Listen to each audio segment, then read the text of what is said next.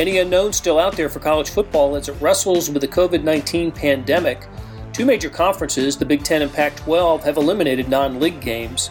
Will the Big 12, SEC, and ACC follow suit? Welcome to SportsBeat KC, the Kansas City Star's daily sports podcast. It's Thursday, July 16th, and I'm Blair Kirchhoff. On today's show, we talk with college beat writers Kellis Robinett, Gary Bedore, and Shuichi Terada.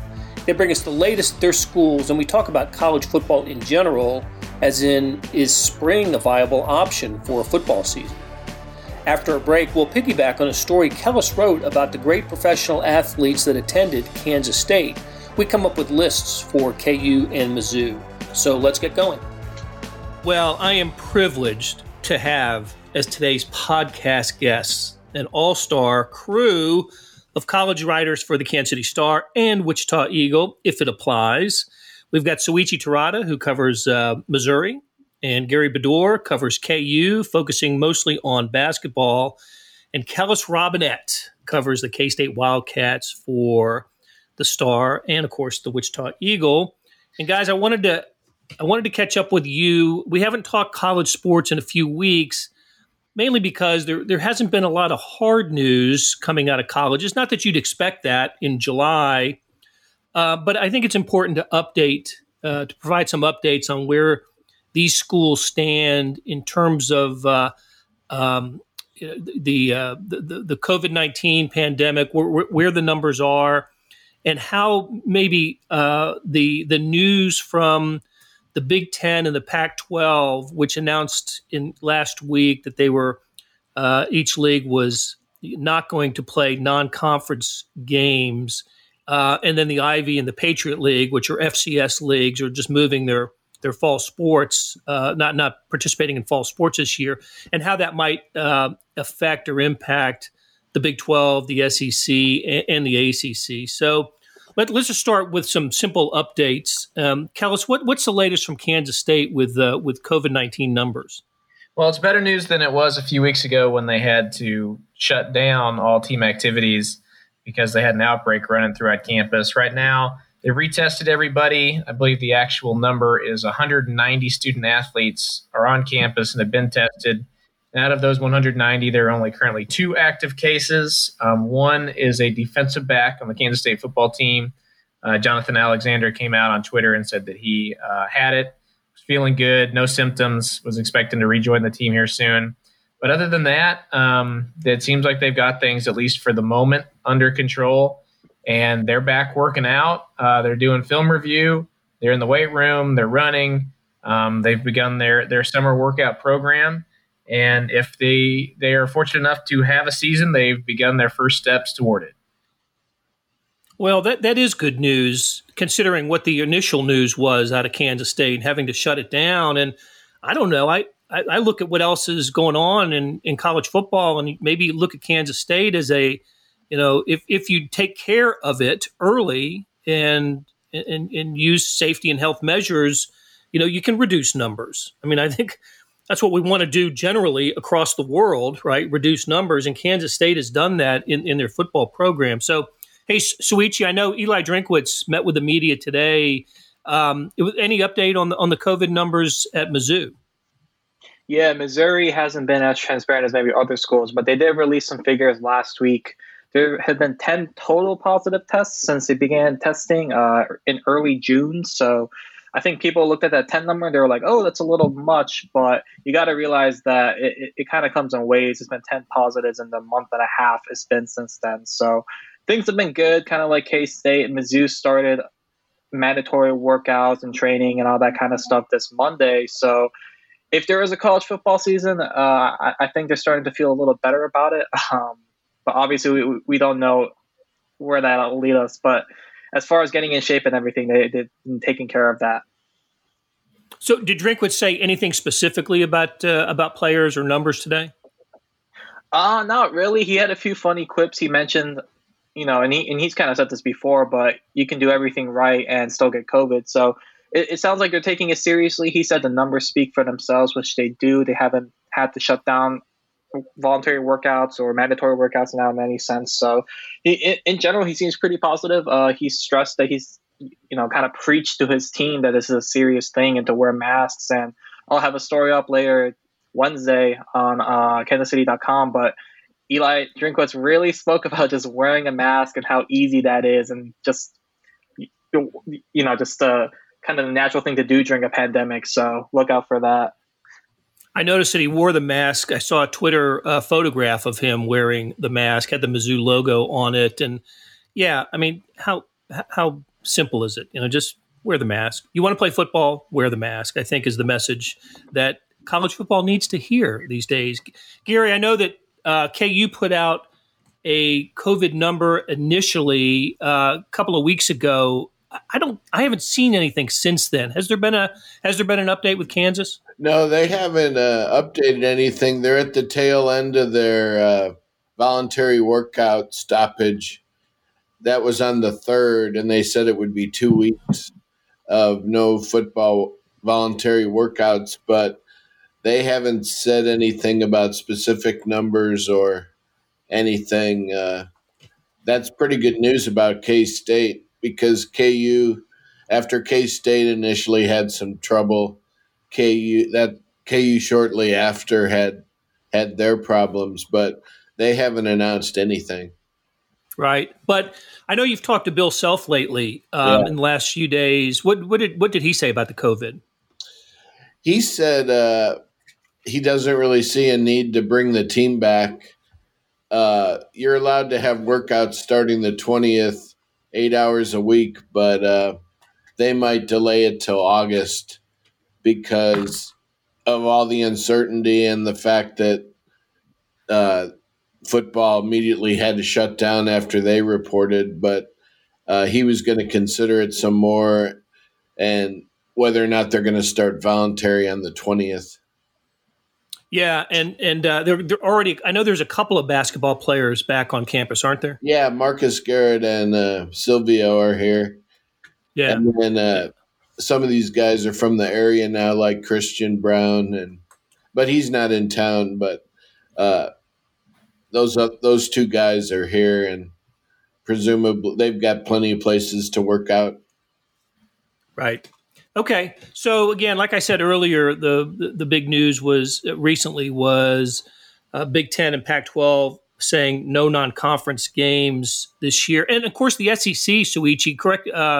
Bring me up to date on this. They had a similar announcement. It had nothing to do with football, but they're going to start their fall sports, or at least their reporting date a little bit later. Tell me about that. Yeah, so essentially the 3 non-revenue sports that are affected are cross country, volleyball, and soccer, and they cannot play through at least August 31st. So usually with these sports, they kind of have a ramp-up period, and then they'll have some preseason exhibition games and some regular season non-conference games throughout August. So it doesn't affect football, but it does affect those 3 sports. And with the SEC, at least, essentially Greg Sankey and SEC athletic directors actually met in person, which is kind of a novel thing nowadays. But they met in person Monday, and they essentially said, "Hey, we're still looking at it. We're not going to make a decision. The SEC is not going to make a decision until late July." So it till then, it's just kind of waiting. I mean, it's kind of a weird thing just because we should be in the middle of SEC media days in Atlanta. I was looking forward to why it meant more, the propaganda machine there, but unfortunately, I'm just sitting home and just kind of being like, maybe next year. So hopefully, the digital version of that goes well, whenever that may be. I've been hearing sometime in August for media days. Right. Suichi, let me assure you that when you attend an SEC football media days, you will see why it means more in the SEC. It is a scene unlike any other on the media day landscape for college football, with fans and painted faces and autograph hounds. I'm sorry that you got to miss that experience this year, and hopefully you'll get to see it firsthand, because it is incredible. Not the same in the Big 12, although Big 12 has its moments at Media Day in Dallas, with Texas media following the Longhorns, following Tom Herman all over the place, and Texas players. But speaking of the Big 12, I think that the Big 12 and the SEC are kind of in tandem on this, kind of waiting to see what each other does. And I think them, along with the ACC,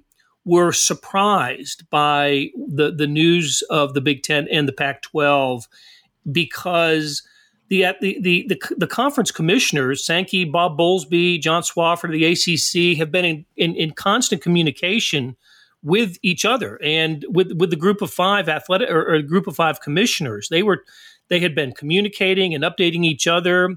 And so when the Big Ten made the announcement that it did about postpone or canceling the non-conference games, I think it just really caught everybody off guard, including the other commissioners. So I don't know. I don't know if it was premature.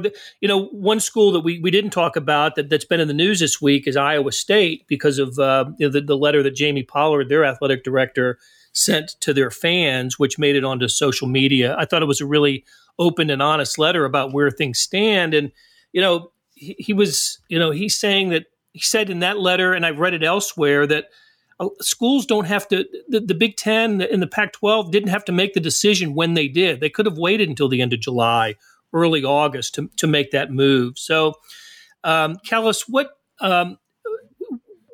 the thinking now with the football season? Or am I right about this? Don't we have a couple of weeks, or doesn't the sport have a few weeks to continue to evaluate and to see where things are? And I don't know. You don't have to decide whether to play or not, or whether to have fans in the stands or not. There's still time, it seems to me. Yeah, there is. And athletic directors and commissioners in the Big 12, the SEC, the ACC, pretty much everywhere other than the leagues that have already made their announcements are going to use up every single second they can of that time before they make any type of final decision because, like you mentioned in the letter that Jamie Pollard put out there, football is just that important. A vehicle as a moneymaker for these schools. Nobody wants to lose football. As hard as it was to cancel the NCAA tournament and whatnot last March, that's still just really not anything compared to losing an entire football season or moving it to spring, which would open up a whole other can of worms. So they're going to wait. They're going to take their time. This certainly is not something that needs to be decided about right now. I guess my only fear about things is just that the way the Ivy League and the Patriot League announced that they just weren't going to participate, and then the Big Ten and the Pac-12 announcing that they were going to reduce their seasons reminded me a whole lot of what we saw in March when the Ivy League was the very first conference to come out and say, we're not playing a conference championship game in basketball because we're worried about the coronavirus. Everybody kind of sat back and laughed at them and said, you guys are premature, you should wait. And then what happened 2 days later, some schools tried to make some concessions saying we're not going to have fans, but we're still going to play. And that only lasted a few minutes before they all went ahead and canceled. So, if you're a pessimistic guy, pessimistic person, you look at that and you can certainly see the parallels and worry that that's where things are headed right now. But there is certainly time for all this to get turned around. And yeah, like I said, they're gonna wait and explore every option they can before they go ahead and start canceling games.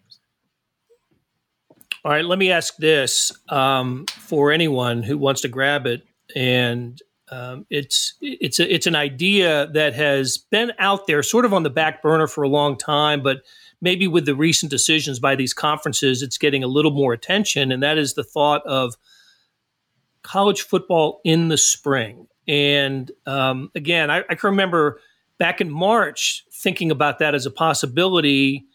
But then it just went away. But now with the Big Ten, Pac-12, Ivy, and Patriot doing what they're doing, I see the idea of coming back after the semester. Of course, the big advantage, the big pro for this is it gives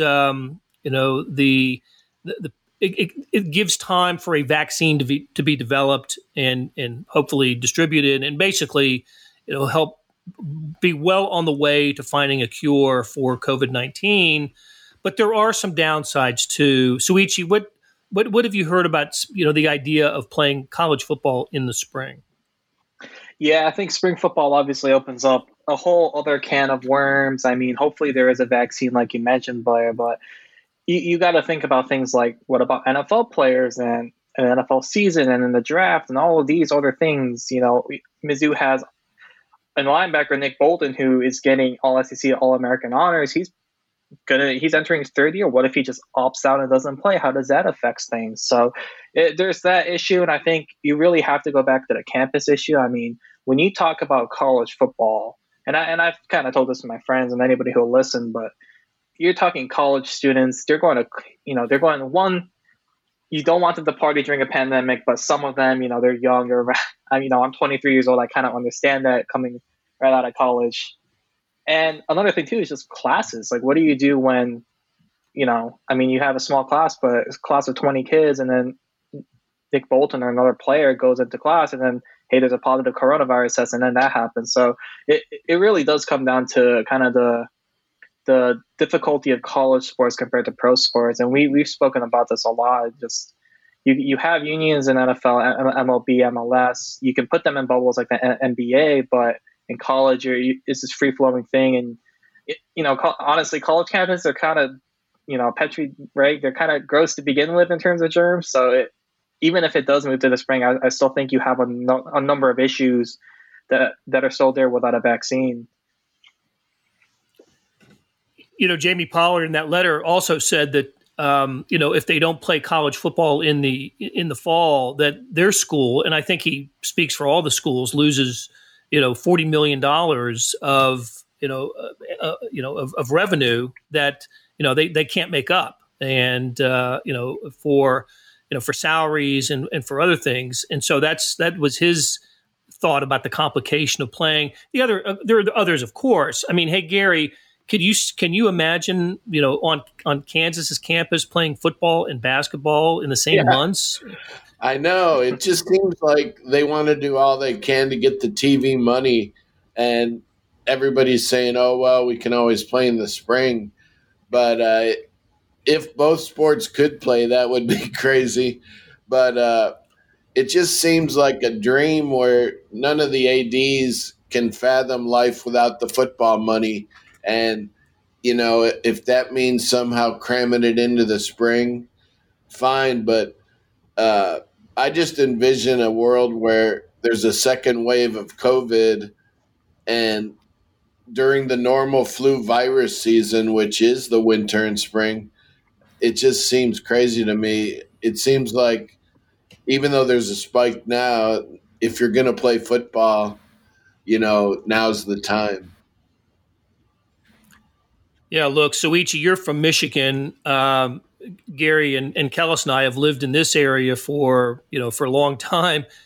We know what it's like in January and February, and that I don't think college football is going to work, and it'll work in the South and the Southwest and California perhaps, but not so much in the Midwest and the Northeast, which is another possible complication. I couldn't see a season really starting until March if there is spring football. So, Blair, real quick, I just want to say, go ahead. I just wanted to say real quick, it would be hilarious to watch a team like Florida or, somewhere in the deep South, maybe Florida or Alabama or Auburn, come to Missouri in mid-February to play a football game. I think the weather will be a huge talking point that week, and I think it'd be pretty funny. Well, and these are schools that never leave their region for any non-conference game, much less coming to a cold weather climate.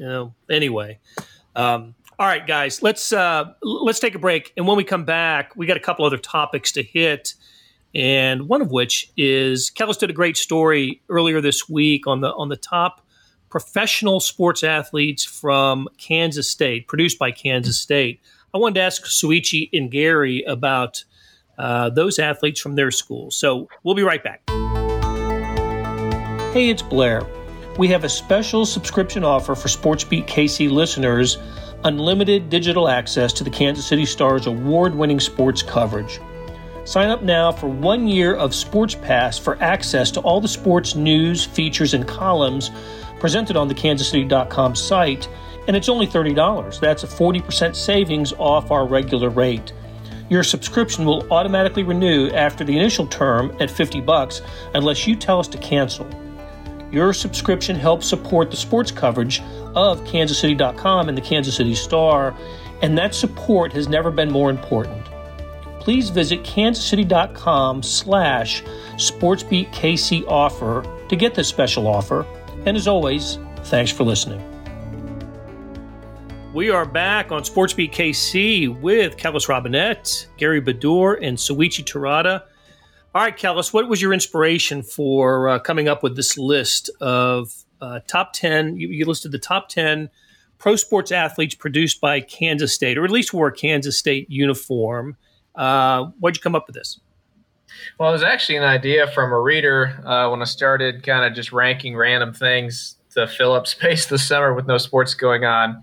I said, anybody, open invitation, anybody who's got an idea for one of these things, let me know, because, best wins, best worst losses, whatever, run out pretty quick. And somebody said, why don't you rank the best pro athletes? I said, that's a really good idea. So I dug into it a little bit, and it was interesting to me. I was kind of thinking that for sure the best pros would be like Darren Sproles or Jordy Nelson or something like that. But Kansas State has a pretty good history of professional athletes that played football before Bill Snyder got to campus. And then they've got some really good basketball players who've gone on to make it in the NBA and star for a lot of seasons. I was surprised that I thought it might be hard to fill up a list of 10 people, but if I had an honorable mention section, it could have gone pretty deep. Guys like Michael Beasley didn't really even sniff the top 10 as it ended up. So it was a fun exercise, and I guess I was a little surprised at just how overwhelming I thought Mitch Richmond was as the top choice of anybody who's come out of Kansas State. I didn't quite realize until I dug into the history how good of a pro player he was in the NBA. Well, Hall of Famer, right? He's now in the Naismith Memorial Hall of Fame, and I think that is, among football, basketball, baseball players, he would be the only one. I don't think there's another Hall of Famer from Kansas State. Although your number 2 choice of Darren Sproles, I think, is on the fence, maybe on the right side of the fence when he becomes eligible to get into the NFL's the Pro Football Hall of Fame. I'll round out the top 6 because I thought it was really interesting. Mitch Richmond 1, Darren Sproles 2, Larry Brown 3. Soichi has no idea who Larry Brown is. He thinks he might be the coach, the old basketball coach. But when I was a kid living in North Carolina, and the only game of the week back when you only got one NFL game, and it was in your market, the team in your market. The team in my market was the Washington NFL team, is what we're calling them now. And Larry Brown was the running back for that team, and he was fantastic. Great running back. Had no idea then that he went to Kansas State. And led the one season. How cool is that? Yeah, 1972, and went and led Washington to the NFC Championship and the Super Bowl, where they lost to the Dolphins. But I'm happy to see him as high as he was, because he was a fantastic NFL player. Steve Grogan, number 4, Rolando Blackman, number 5, and then Jordy Nelson 6. I think the like you said, Kellis, I think the reflex would have been, gosh, Jordy Nelson got to be at the top after that great career with the Packers and then finished with the Raiders. But no, I thought it was a really good list and in the right spot. So well done, Kellis. All right, Gary. Gary, yeah. You've been covering KU longer than any human being alive. So just off the top of your head, let's come up with 5. Let's come up with 5 for Kansas. Best athlete or athletes that went on to the best pro careers who wore a Kansas uniform. Well, it'd probably be Wilt Chamberlain. Then you got, in terms of money and what he's going to do, probably Embiid. You've got Paul Pierce, who's a Hall of Famer of the Celtics. You've got JoJo White. Hall of Famer. Got, because of his college years and the fact he lasted 10 years, Danny Manning, but didn't have a great pro career because of injuries. Then you've got Gale Sayers. You've got John Hadle in football. You've got top 10, he probably wouldn't make it, but Gilbert Brown played forever on the line with the Packers. Yep. You've got probably, a ton more basketball. Well, not a ton, but Nick Collison played forever in the NBA. Chalmers played 8 years and hit the big shot in college. Clyde Lovellette had a pro career, I think. He played. Yeah, long pro career. Yep. And he's I think score. Yeah, for sure. And he's in the Hall of Fame too. I think to your list, I would add John Riggins, of course. Yeah. And then Bill Bridges had a nice career in the NBA.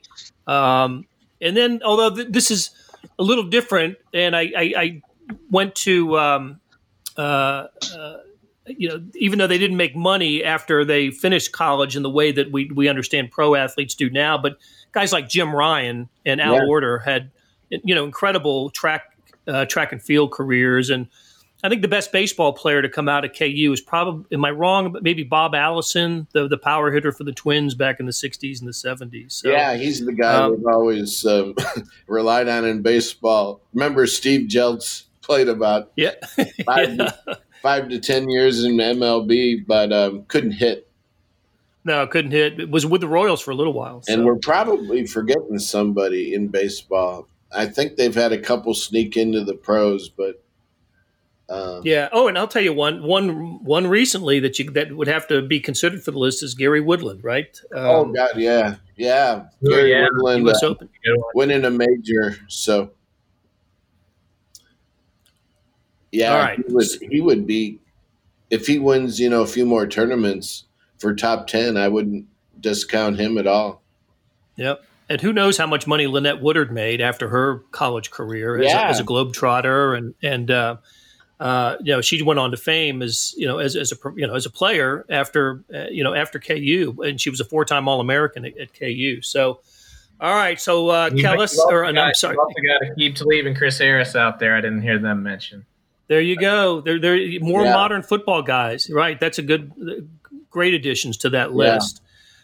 Okay, Soichi, we're here to help. We know you've been covering Mizzou for less than a year, and you're not from the Show Me State, but you're a smart guy. And just give me a few, and then I'll fill in the rest with my list. All right. Well, I hear about Chase Daniel a ton. The finesse god, apparently, man. According to Twitter. Well, he plays for the Lions now, and obviously I'm from the Detroit area, so he'll probably, if I were a guessing man, he'd probably live in a suburb very close to where I grew up.